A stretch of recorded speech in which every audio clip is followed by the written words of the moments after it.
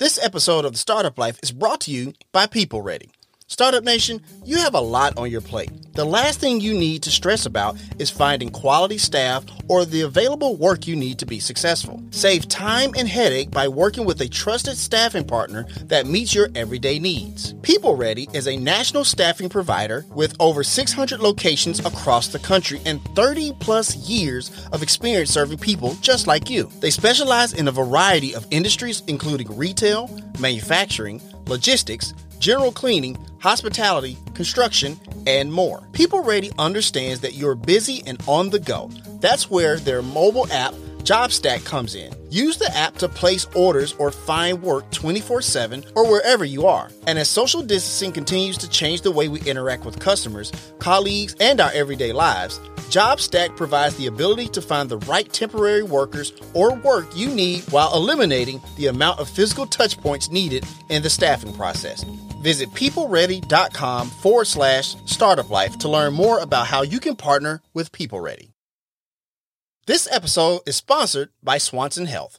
Startup Nation, Swanson Health has been producing quality vitamins and supplements, foods, healthy home, and self-care products for over 50 years, since 1969. From the heart of America, Swanson Health carries over 20,000 wellness products at a great value. Pick up all of your favorite health products, plus discover new ones for your wellness routine, all while leaving money in your pocket. If you want to try any of Swanson Health's great products for yourself, use code STARTUP20 for 20% off at swanson.com. We have a link there in the show notes if you listen to the replay on the podcast. It's time to be about that life, the startup life. Here's your host, Dominic Lawson. All right, Startup Nation, so I hope you're ready to receive some value today. My name is Dominic Lawson, and this is The Startup Life, the show for entrepreneurs and career-minded professionals. You know, Startup Nation, as we move forward and as we engage through the reopening of our economy and things of that nature, we're trying to figure out how to navigate the uncertainty of it all, right? And today's guest is the perfect guest to kind of help us out with that. He is an award-winning chief executive officer and graduate of the University of New Hampshire. He's also the former chairman and CEO of Honeywell.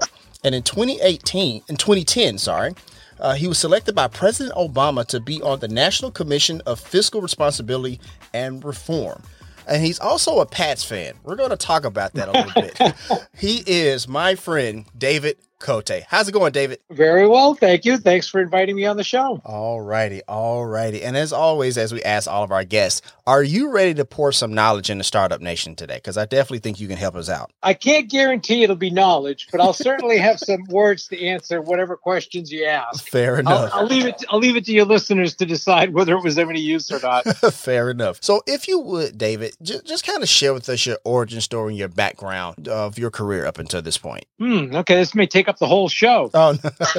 So I grew up in New Hampshire, in a small French-Canadian enclave in New Hampshire, because it's where the textile mills were. And back in those days, French Canadians were the low-cost labor that came in to run the textile mills. So I spoke French before I spoke English. Okay. I spoke only French till I was about 3 years old. And my parents, my mom especially, focused me on speaking English. And no, my French today is vestigial at best, so I can get by a little bit, but not much. Gotcha. I was the first to graduate in my family to graduate from high school.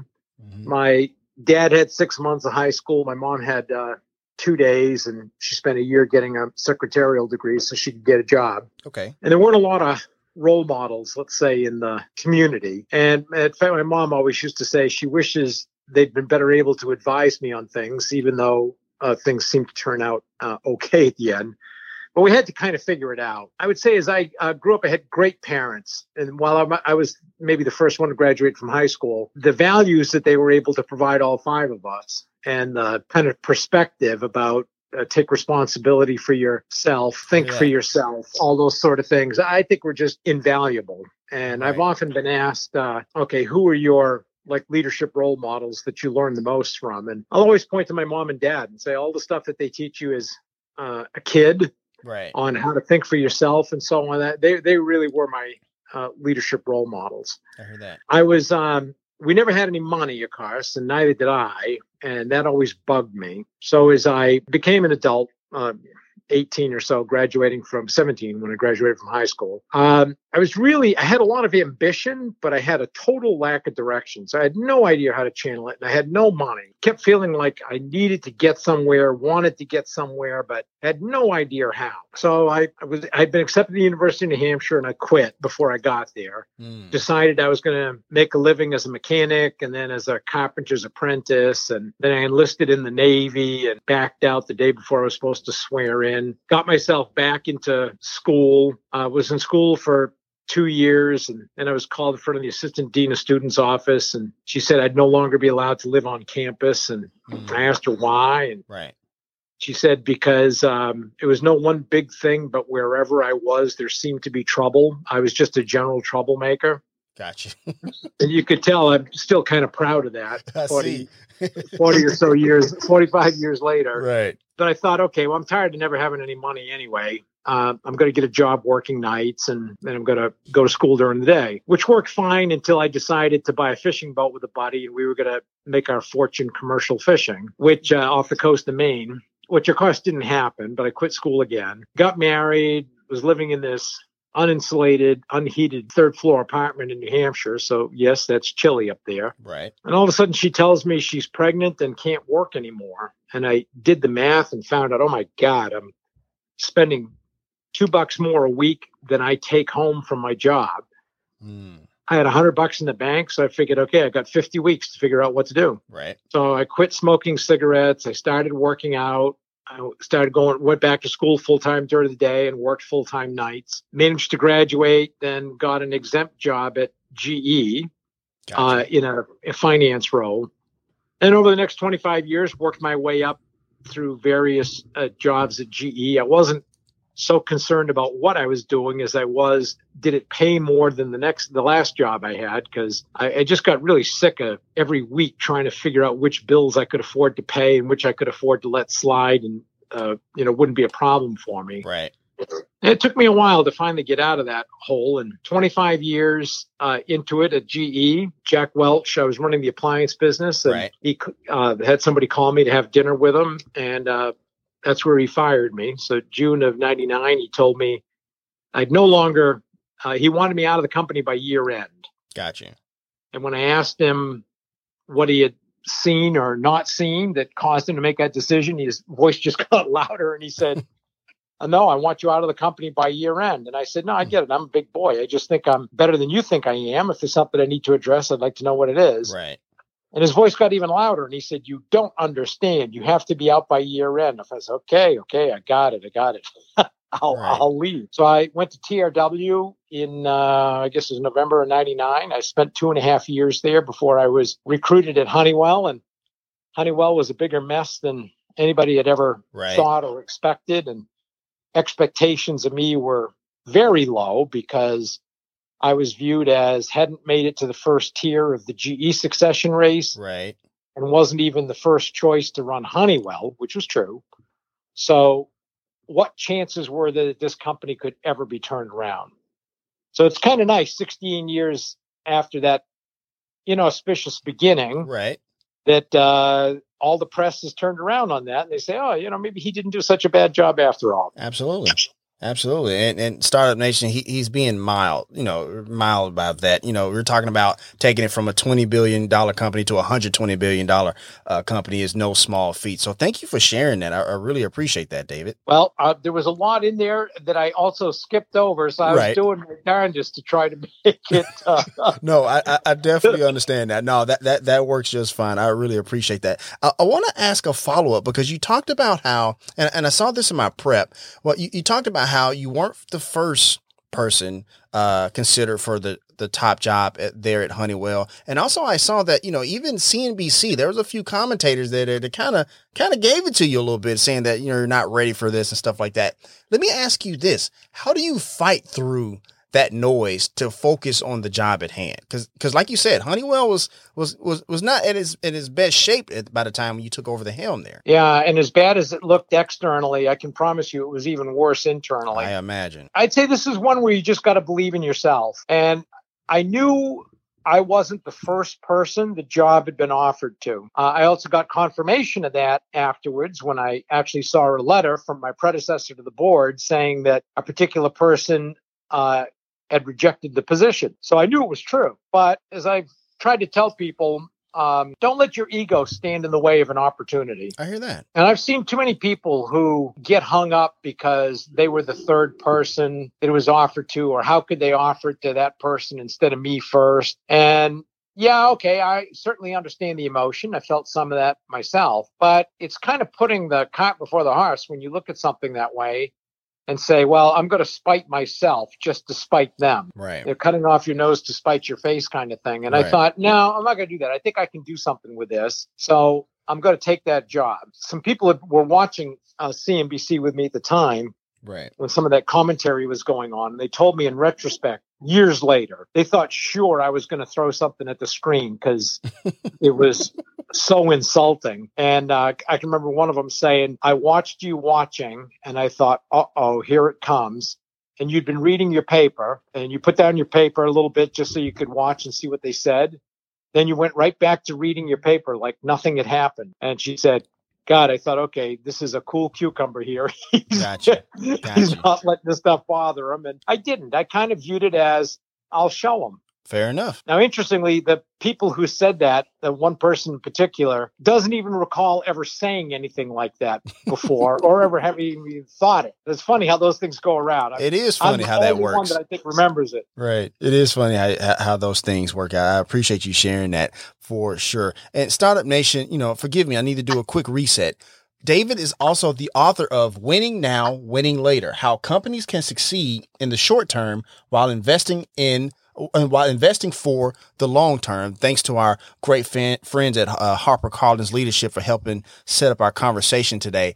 Fantastic book, David. I really appreciate, going through it and reading it and stuff like that. A lot of cool nuggets. One of the cool things I liked is when you talked about, the thing about short-termism and things to learn from that. Kind of share with us your doctrine about short-termism and how sometimes that can be a detriment. Sure. And I'm glad you like the book. I oftentimes said most business books would make great pamphlets. They're 10 pages of useful concept and then 250 pages of stories that just say the same thing over and over again. Gotcha.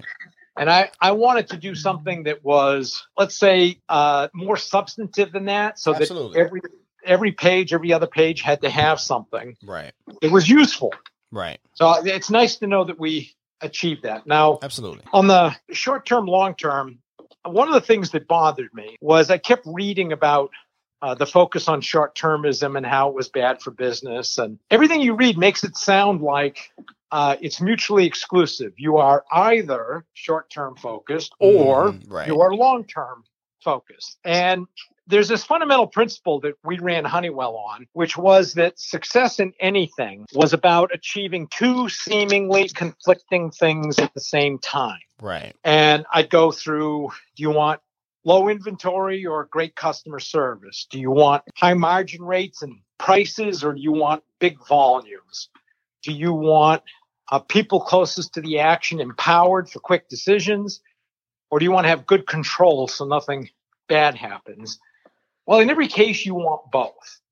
And the same is true when it comes to short-term, long-term. You have to find a way to accomplish both, and they go together. If you're not investing in the long term, eventually the long term becomes the short term, and you Right. find you're just out of gas. You've done none of the seed planting that you needed to in order to be successful out into the future. But the short term is important too, because it's a validation of, are you on the right path? So I always in other words, is your long-term direction, whatever you've selected, is it working and does it make sense? So I always felt the two went together, and that's the way we tried to run Honeywell. Gotcha. Thank you for sharing that. I really appreciate that, trying to find that duality, that dual approach, if you will, because, I guess it's like anything else, right? Like if you focus too far much on one side, the other side kind of, falls to the wayside. So we're always preaching to Startup Nation to find that balance. So I appreciate you sharing that. I'd say it's, I'm glad to hear you do that, because I would say it's not consistent with human nature. Human nature wants, what's the one thing you want me to do, boss? So people have a tendency to think that way. And even if I don't know if you might be too young to remember the movie City Slickers with Billy Crystal. Yeah, Billy Crystal and Jack Palance. And Right. Jack Palance tells them it's just one thing. Figure out what that one thing is. Well, again, that's simplistic. It's never just one thing. Right. It's more than one thing. So we have to kind of, as leaders, start to always recognize that we're trying to accomplish two seemingly conflicting things. And it happens with everything. We'll say you want to cut staff costs. And you say, geez, I want to cut the costs of finance, legal, HR, IT. You can cut those costs. But what's the thing, the conflicting thing would be, and I expect service levels to stay the same or get better. Well, that kind of gets forgotten. Right. And people just start cutting costs. It happens everywhere in everything. And I'd say with every leader, it's important to remember. Same thing if you say, the customer's always right. Right. Well, before you know it, you're doing some really stupid things because there are some customers who will never stop asking for things, and you've got to exercise some judgment. Right. So I think it's a very important principle. Thank you for sharing that. I really appreciate that. And, you're talking about how your book was a lot, different than the other books. And I actually picked up on that. One of the things that I do love about, books at HarperCollins, like a lot of the books at the end of the chapters, they have like these takeaway points, if you will. And now you kind of have those, but yours are questions, which I think is, valuable to the point where it forces the reader to think about things, right? I mean, there's one thing to say, hey, this is kind of the main points, but it's a whole nother thing to like read a chapter and then have these questions at the end that make you think about not just what you just read, but also juxtapose that to your experience and your journey. Talk about why that was important to have those questions at the end of each chapter, because I thought that was really cool. Well, I'm glad you liked that one, because that was one of the things I really wanted to do. Gotcha. To your point, it's one thing to summarize things. Right. It's another thing to try to frame it in a way that causes the reader to have to think about what they've just read. And is there applicability of some of these principles to whatever they're doing or to their business? And that's exactly what I was trying to do. So I very much appreciate that it came across that way. Because, if somebody comes away with 100 things they're going to do different, it's probably going to be too much. Right. But if in each of these chapters they can come away with saying, that's something I ought to do. This question has caused me to think about that a bit more. Right. That's, that'd make me feel great.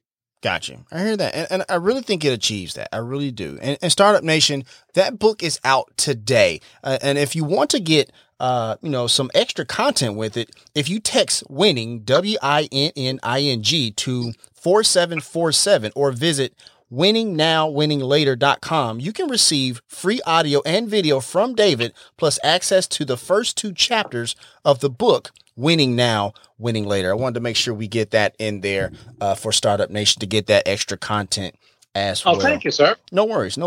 So there's a story in the book where you're talking about, and I'm probably gonna butcher the name, so forgive me, but I think it's Onondaga Lake. Yeah, Onondaga Lake. Yeah. Oh, nailed it. All right, cool deal. Okay, yeah, you got it. Cool. So you talk about this story, and one of the things I got from this story is that, like, maybe, and basically Startup Nation, there were some issues with the lake. It needed a massive cleanup. I think it took just over $450 million to kind of clean up and stuff like that. And I know in the story you were talking about how maybe it wasn't necessarily a popular decision to clean up that lake, but it was the right decision for environmental purposes, for the purposes of the company and stuff like that. Kind of talk about, David, if you would, about how when it's time to make tough decisions like that are unpopular, but for a fact it's the right thing to do. Yeah, that is an interesting one to bring up because, as you might imagine, my finance team didn't think this was the greatest use of the company's resources. Right. We were 100-year-old chemical company. Every 100-year-old chemical company is going to have environmental issues. Right. And my predecessors had viewed it as you fight environmental issues in court until you lose, and then you pay. And I didn't like that well. First of all, we had a lot of environmental issues because none of my predecessors had done anything about it. I also didn't think it was consistent with how I thought of myself. I'm old enough now to be a product of the 60s. And I said, I don't want to think of myself as somebody who does that and just doesn't address some of this stuff, whether I think the government is right or wrong in their policy here. Right. At the end of the day, everybody's going to look to me, and I'd rather have it be done. I didn't think it was consistent with the kind of products and services that we had as a company, which were largely around energy efficiency, ozone depletion, defense of the country. I mean, all really good stuff. Right. So that seemed inconsistent. I also didn't think it's how employees wanted to think of themselves or with the company. And lastly, I figured, look, these environmental issues aren't going to go away. They're more likely to become more expensive over time, not less. So this is actually better for the share owner. And I don't want to be the kind of leader who passes this problem on to my successor. I would rather pass on a clean company. Right. So I took a different approach and hired. So Onondaga was a great example, but we did this around the country and spent $3.5 billion over 15 years to address all this stuff. At the same time, we were taking our market cap up as much as we did. Right. And Onondaga was a great example. It was considered the most polluted lake in America. Right. Stuff that our predecessor companies had put in. It was used as an open sewer by the city of Syracuse. So it was just a horrible mix of stuff in there. And people would talk about how they'd have to roll up their windows when they drove past it because it smelled so badly. We took a different approach and started working with government. And you end up learning there's always somebody against you. So I did not brag about any of our environmental progress until it was almost done. I was like 12 years into the 15-year plan or effort before I finally said anything externally, because it just mobilizes all the crazies for whom nothing is ever good enough if you're a company. And we kept it very quiet, but we got it done. And Onondaga went from that kind of lake to one where people swim in it now, and it's all approved for swimming, for fishing, and they're talking about putting beaches in again. So it's just a remarkable turnaround, one we're quite proud of. We went from being vilified by environmentalists to getting awards for our environmental performance. Huge change. Gotcha. Thank you for sharing that. I want to ask a follow-up because there's something you said about not wanting to have this problem for future leaders of Honeywell, future stakeholders of Honeywell and stuff like that. It reminded me of in 2005 when President Bush actually read the story about the Spanish flu in 1918.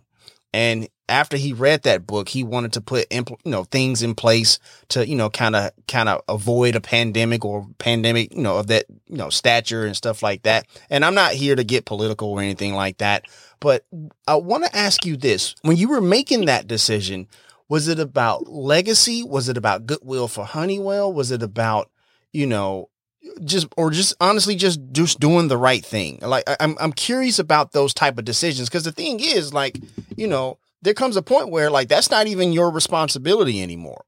So why does that matter? I'm just curious about that. Yeah, well, I would say all three things that you mentioned factored into it. And I can't say that I would say, well, this one more than the other, because they all kind of came together. But I can say one of the things that drove me at Honeywell, and this was true even in my succession plan, is I wanted to build an institution. And I wanted to build something that 10 years after I was gone, people would still be saying, man, that is a great company. It keeps performing. You want to own that company. They just do great. So I wanted to make sure that whatever I did for succession, I picked a great leader, had the right portfolio, good process work, and that I'd set up the company as best I could at the time for success in the future. And I think just based on Honeywell's performance in the couple of years I've been gone, most people would say that we did that. Absolutely. Thank you for sharing it. And Startup Nation, that's why I wanted to ask that question, because I think it's important, and this kind of goes back to that short-term, long-term type of, duality and process, if you will, right? Because I think as we go forth in our businesses, on our entrepreneurial journey, or even just in our career, I think a legacy matters. You want to be, what are you going to be remembered for, right? Hopefully it's something that's great. And so when you're talking about a business, you definitely have to think about like 10 years from now, 20 years from now, or 100 years from now, when I'm long gone, what do I be remembered for? And I think that's important for entrepreneurs to think about. So David, I appreciate you sharing that. Well, for me, legacy mattered in my professional life. Of course. And I'd have to say legacy matters in my personal life also. I've got two sons that I'm very proud to see kind of the legacy they're able to carry on, the values that I think I got from my mom and dad, which I'd like to think I've been able to pass on to them. And I watch them passing it on to their kids. And that feels pretty good. Certainly as you get older, that idea of legacy feels pretty good. Absolutely. Absolutely. Thank you for sharing all of that for sure. Once again, Startup Nation, we're talking to David Cote, the author of Winning Now, Winning Later. And if you want to purchase that book, Startup Nation, we have we have the link there in the show notes if you're listening to the replay on the podcast. Or also you can go to winningnowwinninglater.com if you're listening to radio right now. Go ahead, and go to that website and go ahead and pick up a copy. I think you want to put this in your entrepreneurial toolkit, Startup Nation, for sure. I want to ask you one last question before we move forward about the book, because you talk about this story about you was reading this book and you were talking about there's this concept that came up about the rule of 3 minutes, right? And so I want to ask you about that. Kind of share with us a little bit about that, David, if you would. Sure. One of the things I tried to do in my job was visit customers, employees, plants around the world as much as I could to get a sense for what the hell was really going on. Of course.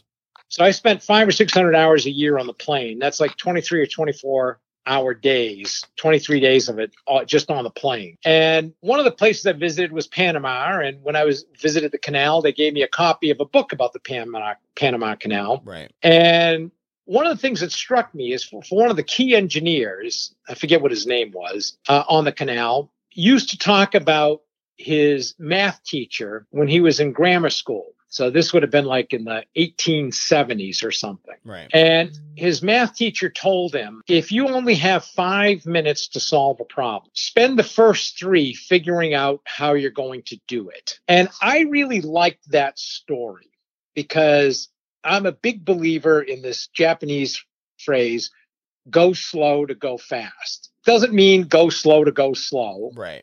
What it does mean is whatever you're going to do, take time up front to make sure that the design is right. Whether it's the design of how to solve a problem, how to build a house, how to develop a new product or a new service. But too often, you can run into one or two extremes. Is people just analyze forever, can never get off the dime. Right. Or they are all buttholes and elbows from the beginning, just trying to get into the action and, got to do something. Right.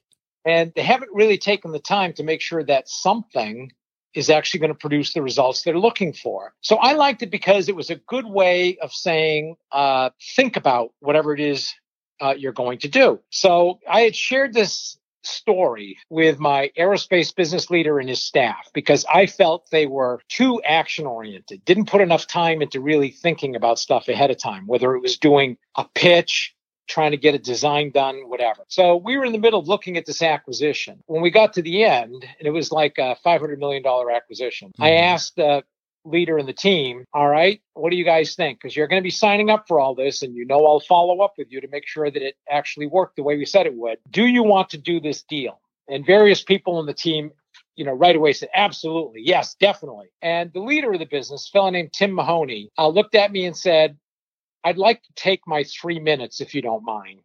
And can I get back to you Monday? This was like on a Friday. I said, absolutely. And I was quite encouraged by his response. So we get back together Monday and he says, yeah, I've had a chance to take a look at it. I think there's some other things we can do here now that I've had a chance to look at it. Right. And I want to proceed. Well, we did that deal for $500 million. About 6 months later, Tim landed an order that had not been counted on for $2.4 billion. Wow. So that deal paid for itself in a few months, Right. as opposed to years. Right. Because he took his 3 minutes, really thought about it, and figured out what it was he wanted to do and go after, and then did it. So I'm a big believer in go slow to go fast, no matter what you do. Absolutely. Thank you for sharing that, because I think it's important in today's, we're kind of in this golden era of entrepreneurship. And a lot of times people's like, I got to do something. And a lot of times when you're just doing something, I mean, you end up looking like a rocking chair or like that flailing, inflatable thing at car dealerships, right? It's like you're moving, but you're not really going anywhere, right? And so, I'm really glad you shared that story with us, David. I think that's an important one. Well, it's funny you put it that way, because when my buddy and I quit school and we kept our night jobs, but we bought that fishing boat in Maine because that's how we were going to make our fortunes. Right. We had about as much money at the end of 6 months as we had when we started. And he got married, and his wife basically said, "You're not going to keep fishing with that idiot friend of yours, are you?" So we kind of got out of it. But I would be asked by people, they'd say, "Wow, it must have been a great experience." And I'd say, "Oh, yeah, it was. I had a ball." They'd say, "You must have learned a lot." I said, "Yeah, actually I did." And they'd say, "Well, what was your biggest learning?" So, my biggest learning from that commercial fishing experience was that hard work doesn't always pay off. If you're working on the wrong thing, it does not matter how hard you work. It's never going to make a difference. So always try to make sure you're working on the right thing. Whatever it is you're doing, work on the right thing. And that's where taking that 3 minutes up front to really think things through can make a difference. All right, Startup Nation. So we're going to go ahead and take a quick break. We got to pay some bills. Once again, my name is Dominic Lawson, and you're listening to The Startup Life.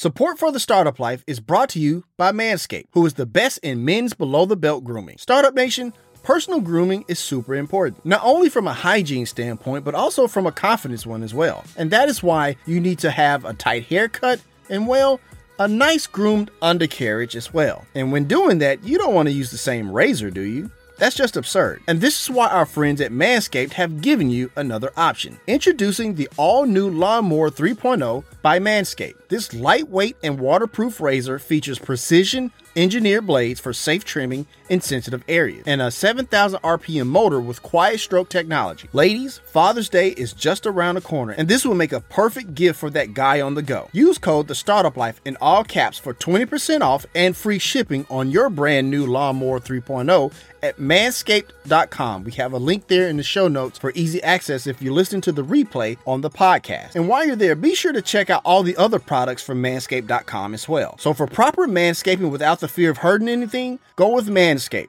Trust me, your family of jewels will thank you. The Startup Life is powered by Ladder. Startup Nation, as an entrepreneur, you are the engine that powers your business. We have had many entrepreneurs on the show, from those that played Division II basketball, quite a few Ironman participants, and even an NFL quarterback. And the one thing they all have in common is that they know getting early morning workout wins leads to business success for the day. However, it's super important what fuel you use for your workout to get that early morning success. And that's where Ladder comes in. Ladder is a sports nutrition company founded by LeBron James and Arnold Schwarzenegger. Unlike other supplements, every batch is tested by a third party that is trusted by all major professional sports organizations, including the NBA, NFL, MLB, and more, to verify the highest standards for quality, but more importantly, safety. Ladder's goal is to help you unlock your best in any situation.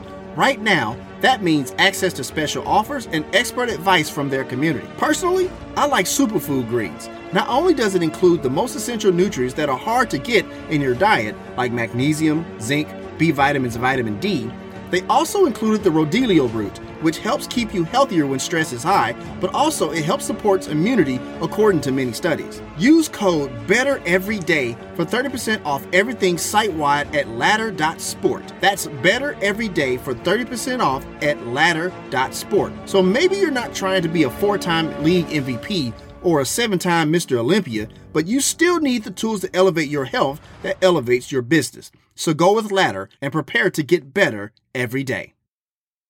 All right, Startup Nation, welcome back as we continue our conversation with today's guest here on The Startup Life. You know, Startup Nation, there are times where we implement a new system or a new strategy or something like that, and it goes right. And there are times where we implement it and it goes wrong, or we do something where it's like, we kind of have to, kind of admit that, maybe we took some missteps here. David, I want to ask you this because I was looking at, one of my favorite shows is Mad Money, with Jim Cramer and stuff like that. You've been on there a few times and stuff like that. And I was looking at a clip from a few years ago where I guess you gave some guidance and, about the company and stuff like that. And people didn't really resonate with it too well. And then, you came back and kind of gave a broader view of the future and stuff like that. And you said that, I was wrong for not painting a better 2017 outlook. How important is it to kind of like, when you're in that leadership role, when you're in that role of like, people looking to you and stuff like that, when you have like a misstep or a mischaracterization or something like that, to kind of own up to that part of that accountability piece. Kind of talk about that a little bit, if you would, David. Sure. First, I'd say I'm glad you like Mad Money. I'm a huge fan of Jim Cramer's. Absolutely. And interestingly, before I even knew him, and I'd only been at Honeywell about a year, and everybody externally, analysts, reporters, everybody was down on me because they felt I was incompetent, didn't know what I was doing, etc. Right. Kramer was the one guy who publicly said, I think this guy has figured it out. So he was the one guy who was supportive early on, long before anybody else was. I hear that. So I've always had a high admiration for Jim. And as you probably noticed, he's an endorser of my book also. Absolutely. I did. Which is always nice. Right. But I think it's important in any organization for people at all levels to honestly and objectively be able to look at themselves and whatever they did and say that was good or that was bad. And here's why it went well, or here's why it went badly. And if you want the organization to be able to do that, so you can just have good, candid, facts-based discussions about whatever it is you're doing. Right. Well, the leader needs to be able to do that too. And if you should have done something differently to get a better result, then you're better off letting the whole organization know that and just tell people, yep, didn't do as well on that one. Nobody ever is 100%. And this was one of my misses, and here's what I'm doing to fix it. And I think that's just a much better dynamic for the entire organization. Because if they can look at it and say, well, geez, the boss admits when he screws up, I should be able to do it myself. Big fact. You have a greater chance of that happening. Right. Thank you for sharing that. I appreciate that. As we, move forward, David, obviously we're dealing with a world pandemic, and there's a lot of small business owners that are not doing so great. Unfortunately, many of them have closed and kind of closed for good. And so, you took Honeywell to great heights, even during a recession. I mean, you said that when you first got there in 2002, there were things that were kind of, it was not going so great. And then you got it on firmer ground. But even in 2008, there was another hurdle you had to jump over. So clearly, Startup Nation, David knows how to get through, take a business through uncertain times and things like that. What advice would you give small business owner, mid-sized business owners, large business owners, as they engage through this, this new normal, this COVID-19 kind of economic depression a little bit, if you would? Yeah, I guess a couple of points. One would be don't panic. And It's really kind of surprising how often leaders at all levels just kind of panic and start reacting. Right. As opposed to taking that 3 minutes to think about, okay, what do I have to do here? Right. And this is a time to take that 3 minutes to really think about what it is you want to do. The second one, and I maintain this is true across the board, big business, small business, government, nonprofits, everything. The ability to think independently is a lot more rare than being smart. You can run into lots of people who did well in school, explain to you how the herd is thinking about things, can analyze stuff, but they don't really think independently. And this is a time to, take all the input in, read the papers. But remember, papers, magazines, government, whatever they say, they all have an agenda that doesn't just revolve around doing the right thing for you. They've got their own point of view. Papers, magazines, etc., want to sell more. Social media want you to read their stuff. Right. Government, whatever side they're on, they want you to think that they're the ones doing things right. Of course. So you have to take all this input and say, okay, what do I think makes sense for me? And that means being able to think independently. The other learning is probably too late at this point, would be always make sure you have some kind of reservoir of cash or cash accessibility. Gotcha. Getting too extended, a little late to do it now, but it's right. something to keep in mind. Always try to have some kind of cash reserve. Then the last piece I might mention is when you're in the middle of the recession and trying to figure out how to survive, also be thinking about recovery. Okay. Because recovery does come. And there'll be all kinds of people predicting no recovery, strong recovery, middling recovery. And as I like to say about a lot of things, the one thing I do know is that no one else does know.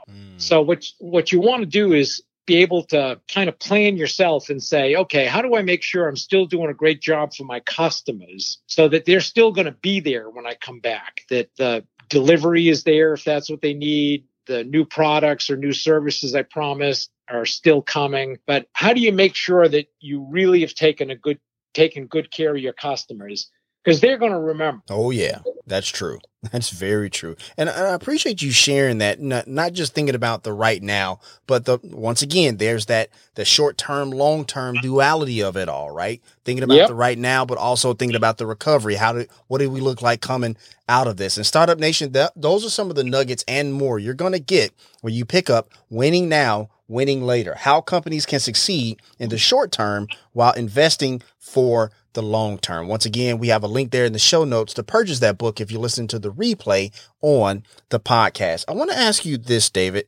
As we start to slowly reopen the economy, back up to consumers and small business owners and things of that nature, what's your commentary on that? What's a great approach? Are we going too fast here? Are we doing it very slow and measured? What's your commentary? What do you think about what's going on with the reopening economy? Well, so far from my perspective, it looks like it's going pretty well. Okay. And, I'm in both Georgia and Florida. Okay. And while people would say they've opened up pretty rapidly, one of the things that you do see is that people are still being careful. I mean, they might be going to the grocery store, but they still wear masks. Right. They keep their distance. And it's like everybody understands, we're open. We can't keep living in sequester the way we have. Of course. But we're going to be smart about it. So Absolutely. To me, it feels like it is opening. Personally, maybe it's because I tend to be an optimist. I think it's going to work out better than people think, and that the recovery is going to be better than people think. But like I said, the one thing I do know is that no one else, including me, does know. Gotcha.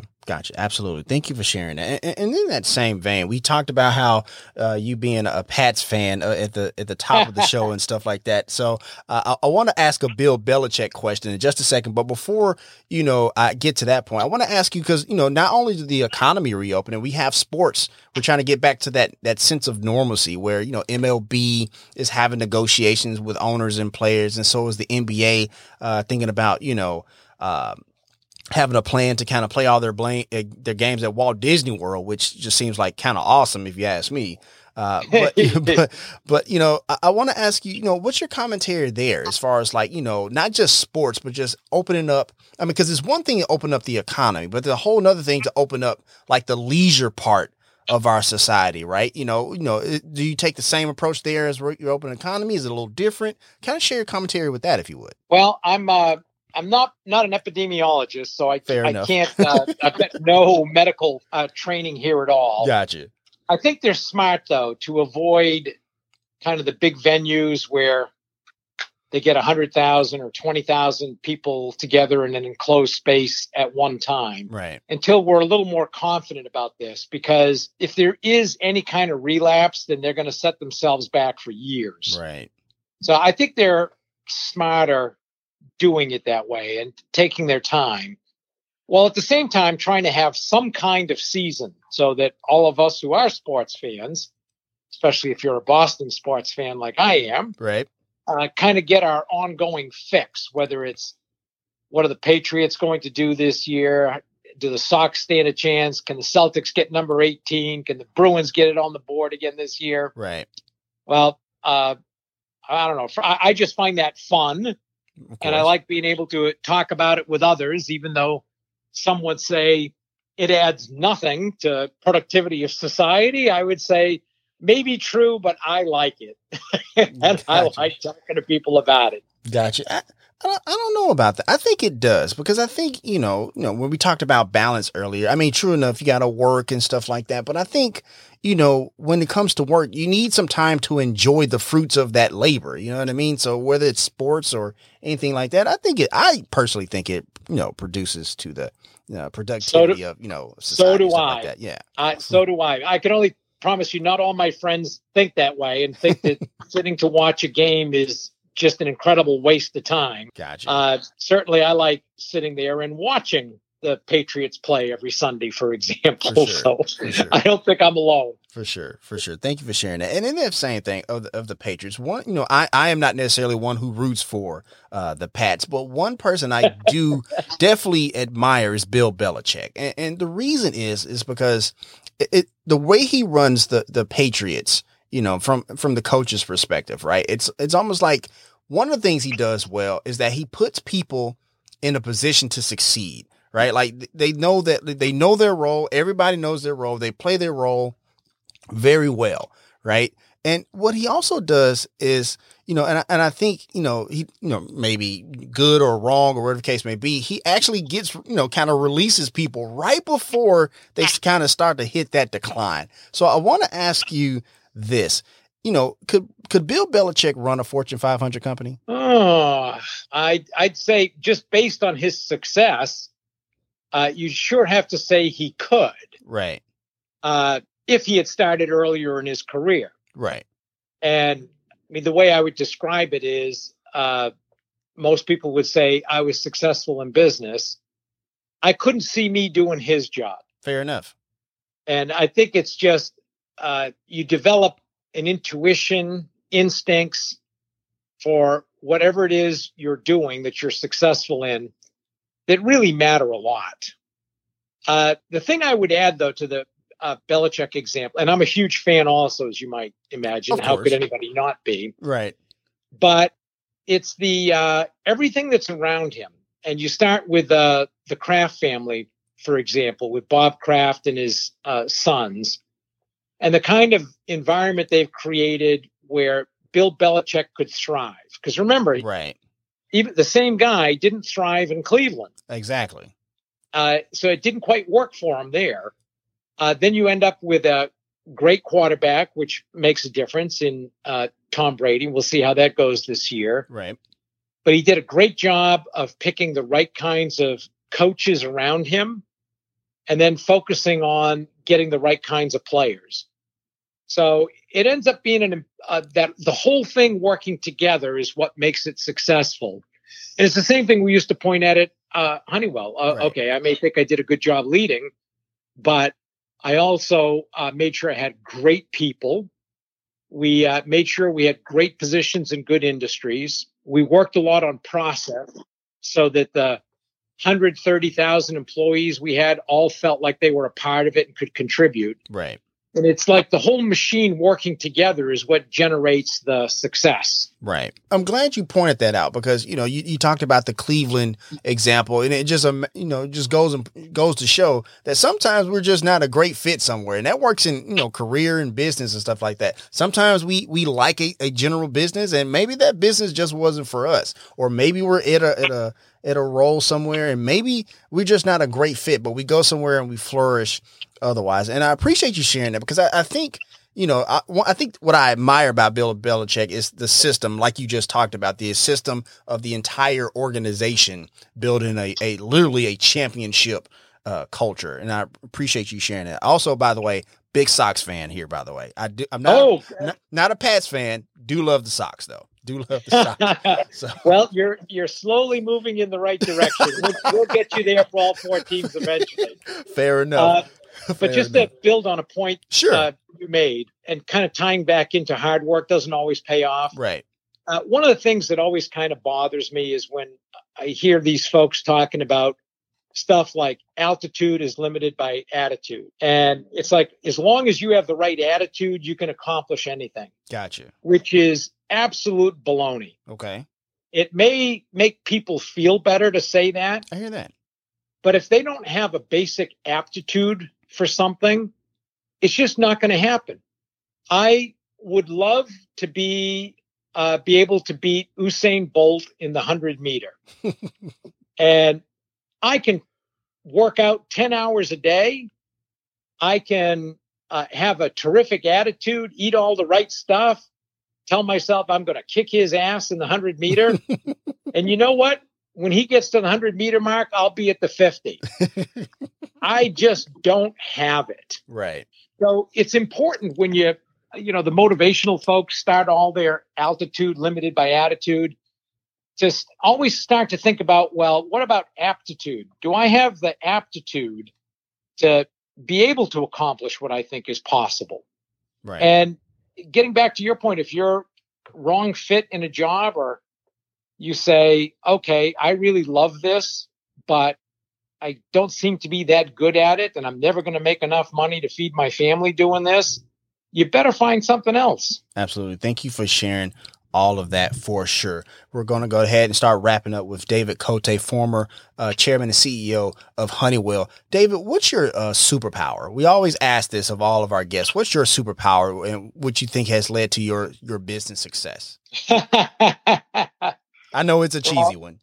I kind of joke with my family and tell them my secret power seems to be that I always know what other people should be doing. Okay. Fair enough. And I say it tongue in cheek because that is some of what's required to be successful as a leader, is to be able to look at all the organizations that are working for you and figure out what should they be doing that they're not, or what are they doing that I want to make sure they keep doing more of. Right. And those are insights as a leader that end up being very important to the success of the organization. But I like phrasing it the way I did, and they find it highly amusing. Absolutely. Absolutely. Thank you for sharing that. And Startup Nation, before I ask the last question, I just wanted to say, David, thank you so much for coming on the show. We really appreciated your insight, your value, and the book that we talked about today, Winning Now, Winning Later. Once again, Startup Nation, you can purchase that book. We have a link there in the show notes if you're listening to the replay on the podcast. Also there in the show notes is a link to the Back to Business Leadership Summit.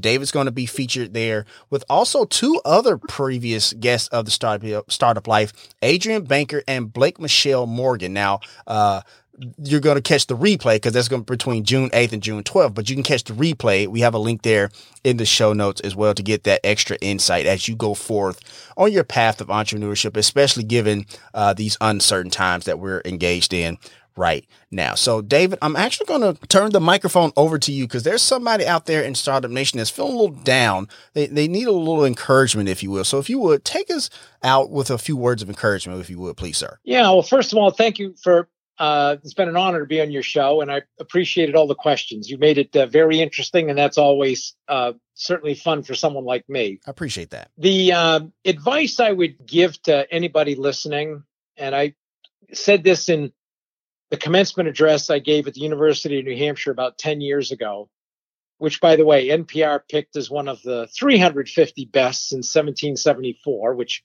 you could tell I'm obviously proud of. Absolutely. But it's that most crises aren't. And things generally do look better in the morning. So don't despair. Sometimes, yes, a very bad thing will happen. But don't despair. Instead, pick yourself up, and you have to be able to run again, whatever it is. And yeah, if you went bankrupt, I understand. It doesn't mean you don't get another chance. Things may look really tough right now. It doesn't mean that you're not going to come out of it okay. Just keep taking those right steps, believe in yourself, and just don't despair. Don't panic. Stay focused on what you can control and have faith in yourself. I hear that. Thank you so much. And that's going to wrap up our session here on The Startup Life. David, once again, thank you so much for coming on the show. We really appreciate your time. Well, thank you for the invitation. It was fun. No worries. And as always, Startup Nation, if you have an idea, be about that life, The Startup Life. If you want to let us know what you think about our show, have an idea for a show topic, or would like to advertise on our show, send us a message on the Startup Life Podcast Facebook page. And while you are there, like and follow our page as well. It's a great way for us to engage with you, Startup Nation, and really grow our community.